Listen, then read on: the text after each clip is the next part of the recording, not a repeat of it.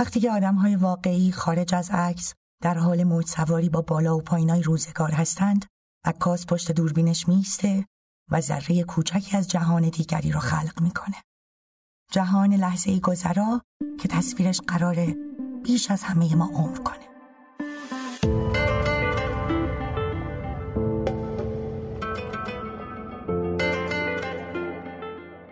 رادیو عکس شماره اول، خاله جان یا راز لحظه اکنون.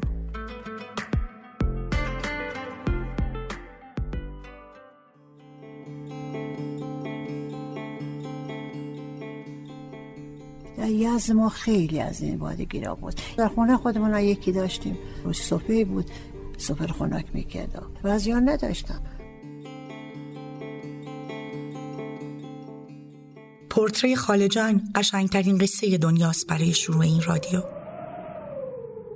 چشماتون رو ببندید و به صدای باد در بادگیرهای یزد گوش بدید. بچه دیوهای تشنه‌ای رو ببینید که برعکس جهان توی کویر دنبال آب می‌گردن. آب قنات، آب جاری می‌کردن تو آب بالا و سقف داشت. ما بادگیرا می‌ذاشتن روش، دورش مشبک بود. باد می‌زد تو اینا جرا خنک می‌کرد. قصه دختر خیاری و نیمکونک، ملا نصرالدین و توتی بازرگان. خاله جان 1001 قصه بلد نیست، ولی 100 تایی رو که بلده خوب بلده و 1001 شکل مختلف میگه. خیلی هم خوب بود. خب دیگه علاجی نبود، به همین وسیله ما خنک کنم مردم خودشونو یا آبشونو.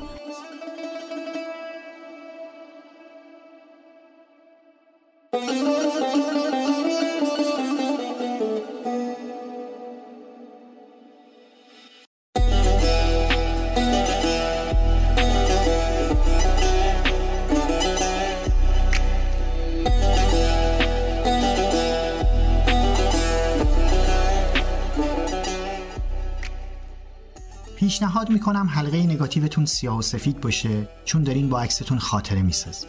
ISOش 400 باشه چون لوکیشن داخلی.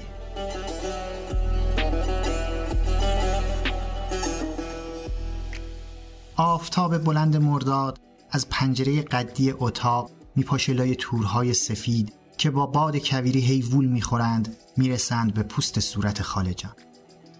گردن چرخونده به سمت اتفاقهای مکرری که اون طرف پرده انتهای حیات میفته. آدمهایی میرن و میان، آهسته شبح میشن زیر سقف تاک. پشت پرده های پرنور محو میشن.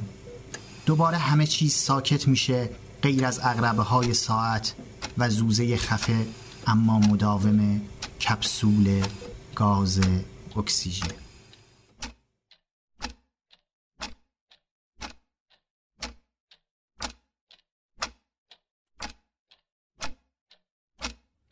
صدای کلید توی در بچه ها رو از درخت توت میریزونه جای پارک ماشین جلوی در بزرگ. صورت خاله جان با چادر رنگی از پارچه‌ای سنگین و موقر سنجاق شده زیر چونش وارد حیاط میشه. آب نبات داره، پپرمه، نخود و کشمیش، قصه خوب و صبوری. حالا که بره توی آشپزخونه هم عدس پلوی خوشمزه. خاله جان آخر شهر بازی‌های جهانه. هم مشاعره بلده، هم فال دل. قصه گوی خوبیه. سود یاد میگیره اینقدر که گند آپدیتینگ و فرزند زمانی خود بودن رو با هم در آورده.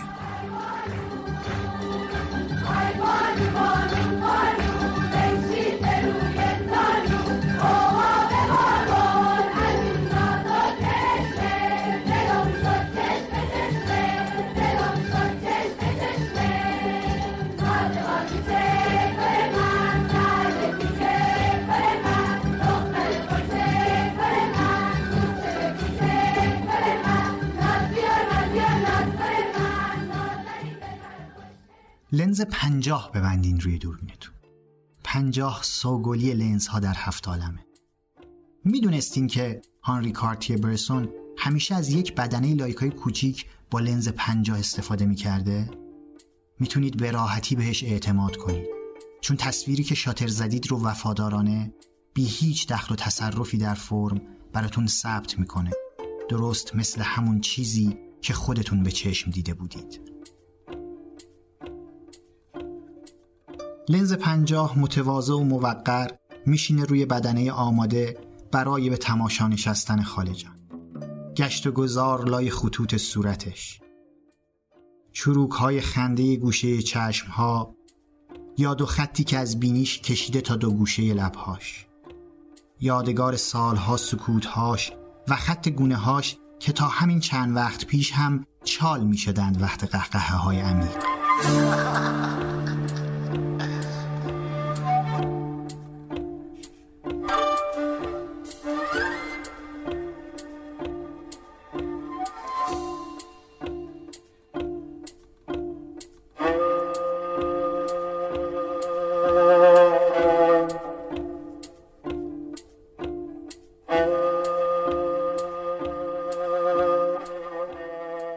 حالا دستهاتون رو توی هوا بلند کنید، رو به پنجره تمام قدی که انجیر و توت و شاپرک و نرگس ازش بیرون میزنه با زندگی برقصید. آمد بهار جانها ای شاخ تر برقصا، چون یوسف اندر آمد مصر و شکر برقصا. ای شاه عشق پرور مانند شیر مادر، ای شیر جوش در راه جان پدر برقصا. خالجان داره راهی سفر میشه. مشهد سالی 1 مرتبه سوریه، عراق، کردستان، ترکیه و باقی خاورمیانه به اقتضای روزگار همواره مشتاق. اروپا، آمریکا، آفریقا، ماه، مریخ، کهکشان‌های دور و تخم شکستن با آدم فضایی‌ها از آرزوهای روزمرش به حساب میاد. نور تند تابستون کویر در اتاق هم جاریه. اگر پشت به پنجره رو به خالجانید، سایه نرمی از خودتون رو روی ملافه سفیدش میبینید. کمی از شونه‌هاش پایین‌تر بشینید، همسط با کمرش.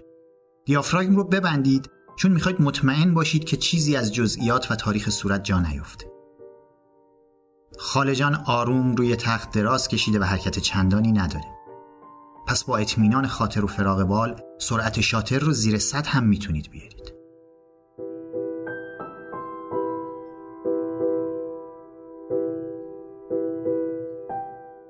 به نظاره نشستن چه رازی در خودش داره؟ چرا اینطور خالجان رو میبینید و اتاق رو حس میکنید؟ هر اتفاق کوچک این اتاق به ذات معنایی داره که سالها بعد کم کم براتون جا میفته.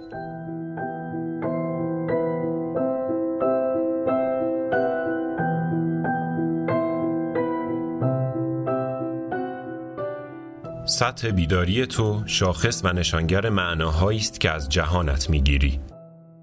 عکاسی به تو میآموزد که سطح بیداری خود را بالا ببری. زندگی هنر توست. قلب پذیرا و آگاهت دوربین توست. یکی شدن با دنیایت فیلم توست. و چشمان روشن و لبخند بیریایت موزه توست. لابلای خطوط صورت خالجان شما موزه شخصیتون رو میسازید. اون تکه های شما که از او و تاریخش پر شده. خالجان شماست و شما خالجانید و همه جهان خالجان و خالجان تمام جهان. متوجه این وحدت چیزها در عکس هستید؟ آنگاه تمثیلوار کشیدی عبای وحدت بر سر پاکان روزگار. بالا پیامدار محمد. خالجان نمازش رو هم در یک موقعیت افقی احترام برانگیز میخونه. چادر گلگلی رو میندازه دور سر گردن تا روی شونه ها. مهر رو میذاره روی قفسه سینه. وقت سجده با طمأنینه برش میداره، میچسبونه به میانه پیشونی بلندش. شکرگزار که اگر بچه نداره یا شوهرش زود رفت، عمر بلند با عزت داره و محبوب قلوب همه است. نماز که تموم میشه، نوبت نیایش‌های غیر رسمی تر با خداش میرسه. دعای خالجان از سلامتی برای همه شروع میشه. بعد چند تا از جوانهای فامیل رو که گره در کارشون افتاده سفارش ویژه میکنه. در آخرم طلب مرگش رو که بستر بیماریش مایه زحمت جهان شده. همین لحظه است که به واقعیت غایی پورتری خالجان و ذات معنای اون اتاق پی میبرید. آگاهی کامل از اکنون و لحظات دیگر.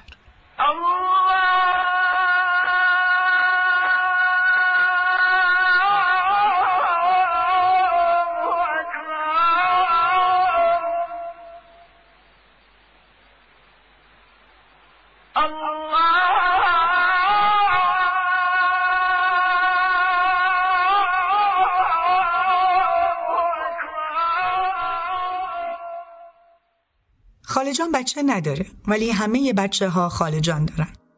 رازش هم یه چیز ساده است. خاله جان در لحظه زندگی کردن رو بلده برای چای اعلا دم سماور صبر کنه. بی چمدون سوار ماشینی بشه که راهی سفره و یه جای خالی داره.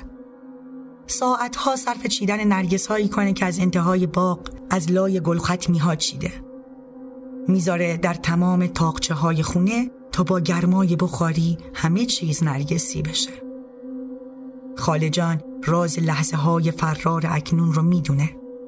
همین دقیقه های روزمره که معمولی و بی سر و صدا از عمر کم میشند و به مرگ میرسند. خاله جان بودن با اصالت بودن رو بلده. از بودنی ای دوست چه داری تیمار؟ و از فکرت بیهوده دل و جان افکار. خرم بزی و جهان به شادی گذران، تدبیر نبا تو کردند اول کار. خدای خاله جان هر قدر که به انتهای نیایش میرسید سخت و سخت تر صداش رو میشنید. شما فقط کلماتی مبهم مثل مرگ، وقت، زحمت رو حدس زدید. خاله جان چشمهای نمناکش رو با دعای آخر میبنده و از خداش به خواب میره. در این لحظه مرداد نفس عمیقی بکشید، کنار شانه های خاله جان بایستید، چشمتون رو بچسبونید به ویزور و با گردونه فاصله کانونی جهان شفاف کادرتون رو کشف کنید. بدنتون در نفسی محبوس با اعداد فاصله کانونی بالا و پایین میره تا کادر رو ببندید. پورتری خاله جان نیست، تصویر منظومه شمسیه یا حتی یک کهکشان. یک خورشید بزرگ صورت خاله جانه، بعد گلهای چادر نماز در یک هارمونی و وحدتی ستاره های ریز و درشت میشن، سر میخورن و دور خورشید خانم میچرخن.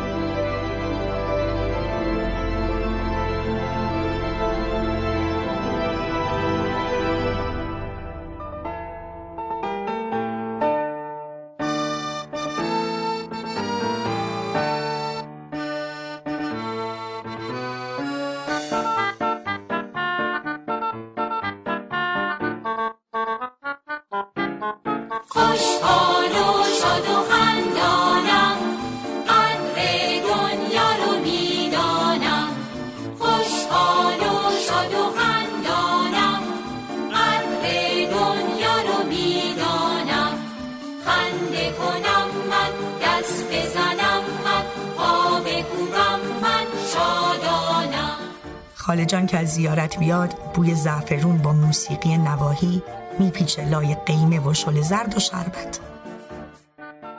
بچه ها خوشحال های ارگانیکی میشن که لای شاخ های پسته و انار دنبال رادیوی اینجا لندن است BBC به خبر ساعتهای متوالی گم شده توی درختهای باغ خاله جان گوش میدهید. خدا میدونه رادیوی کوچیک لوکس باتری خور به کدوم درخت آویزون مونده بود. مشغول گوش دادن به کدوم بازی بچه ها بود. رادیو چند روز نبود.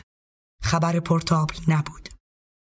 باتریاش حتما تا اون روز که همه بسیج شدن پشت خاله جان دنبالش خوابیده بود.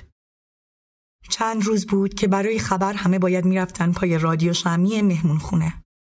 چند روز بود که خاله جان به جای گوش دادن به رادیو توی آشپزخونه آوازهای دشتی زمزمه میکرد و سفره غذا پر از موسیقی شده بود.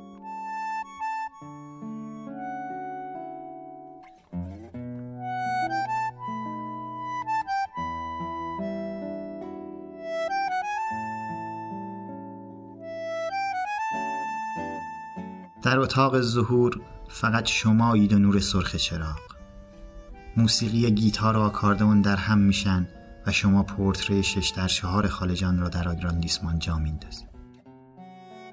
کاغذ رو محتاطانه بدون اینکه رد دستتون بهش بمونه با شاسی شیشه‌ای فیکس کنید. نور بدید و به تشت ظهور بندازید. لحظه جادویی تولد تصویر رو از دست ندید. صورتتون رو در زاویه 90 درجه بگیرید و به تشتک خیره بشید.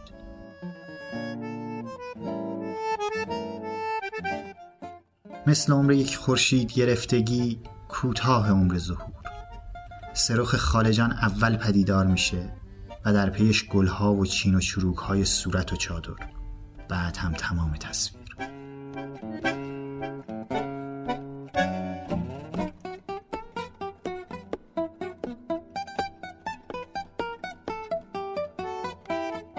در فعل و انفعالاتی که طی عمل ظهور انجام میگیرد، هالوژن‌های نقره احیا شده و نقره آزاد ایجاد تصویر کرده و عامل ظهور نیز اکسید می شود.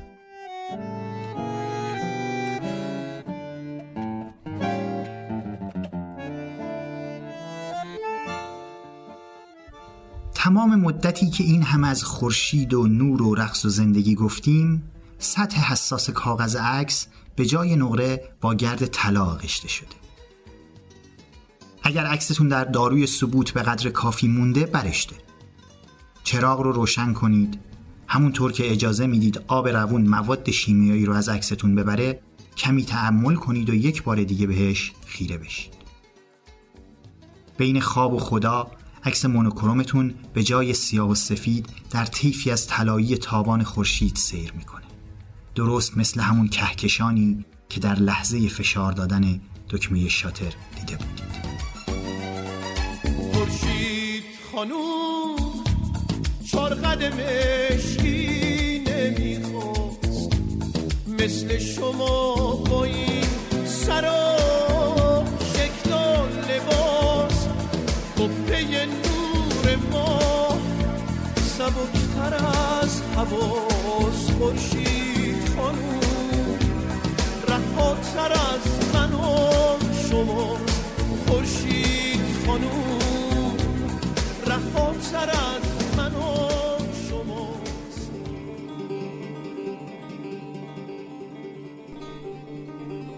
ز دیبای پرمایه و پرنیان، برانگونه شد اختر کاویان. کاندر شب تیره خورشید بود، جهان را از او دل پر امید بود. لبخند نرم و محوی بر چهره آرام و درخشان خالجان نقش بسته.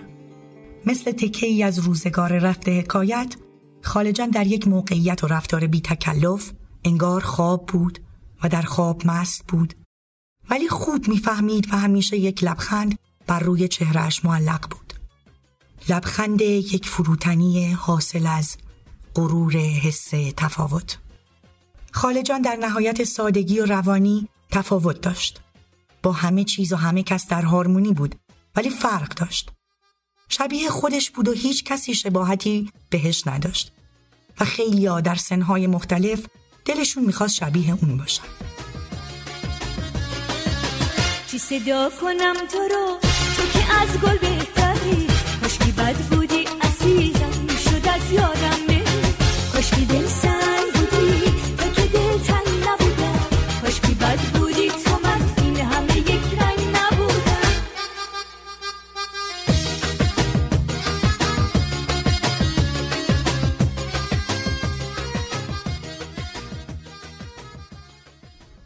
خالجان صبح رو با سلام و احوال پرسی با برگ و گل و شاخها شروع میکنه.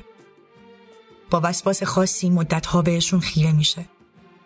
کوچکترین تغییرشون رو میبینه. مثل نقاشی که کس دیگه‌ای بوم ناتمامش رو دستکاری کرده باشه، تغییر هرچه ظریف، خالجان حواسش به باغ و گلخونه هست. ناز برگ‌های نور رو میکشه، شاخه‌های ضعیف‌تر رو به سمت نور میفرسته و از اونهایی که گل دادن تشکر میکنه. خونه پر از رنج سکوته، وای دلم تنگه، گلهای باغچه پیش چشمم وای چه بیرنگه. گلها برای او انگار بیشتر بچه‌های خودش بودند. ربطش به گل صمیمی‌تر، شخصی‌تر، منحصرتر بود. وقتی نگاه به نارنج‌ها می‌کرد، می‌شد دید درمانده است. خاموش بود. انگار غیزه در واقعیت شکسته بودن شاخه تبدیل گشته بود به تسلیم. با باد آواز موجدار اذان می‌رسید. شاید یک زن زاییده بود. یا ساعتی درست کار نمی‌کرد. یا شاید کسی می‌مرد. آن وقت نارنج‌ها و بوتابی‌ها را از شاخه‌هاشان کند، آورد توی تاقچه‌های اتاق‌ها چید. گفتا منان ترنجم کم در جهان نگنجم. گفتم به از ترنجی لیکن به دست نایی. گفتا تو از کجایی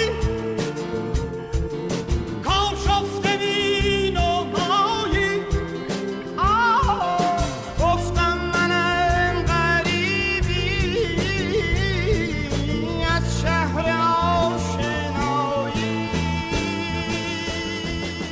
آرش کامیابی طراحی و تدوین صدا رو بر عهده داره. مسئول مستقیم قیافه گرافیکی رادیو عکس محسن امامیه. نگار مفید و ابوالفضل اکبری هم در اتاق فکر پادکست به من کمک میکنند. تشکر ویژه میکنم از مفشوکست که موتور محرک، مادر معنوی و کماکان راهنمای رادیو عکسه. من ساجد شریفی هستم و شماره اول رادیو عکس رو به یاری صدای ابوالفضل اکبری، آرش کامیابی شنیدید. تا شماره دوم بدرود. گفتا سر چه داری که از سر خبر نداری. گفتم بر آستانت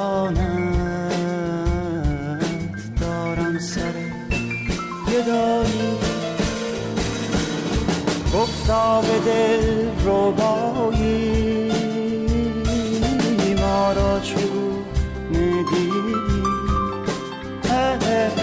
گفتم چو خرمنی گل در بزم دل ربایی. گفتم که بوی زلفت گمراه عالمم کرد. گفتا اگر بدانی هم بود ره براید. گفتم که نوش لعنت ما را به آرزو کش. گفتا تو بندگی کن تو بندگی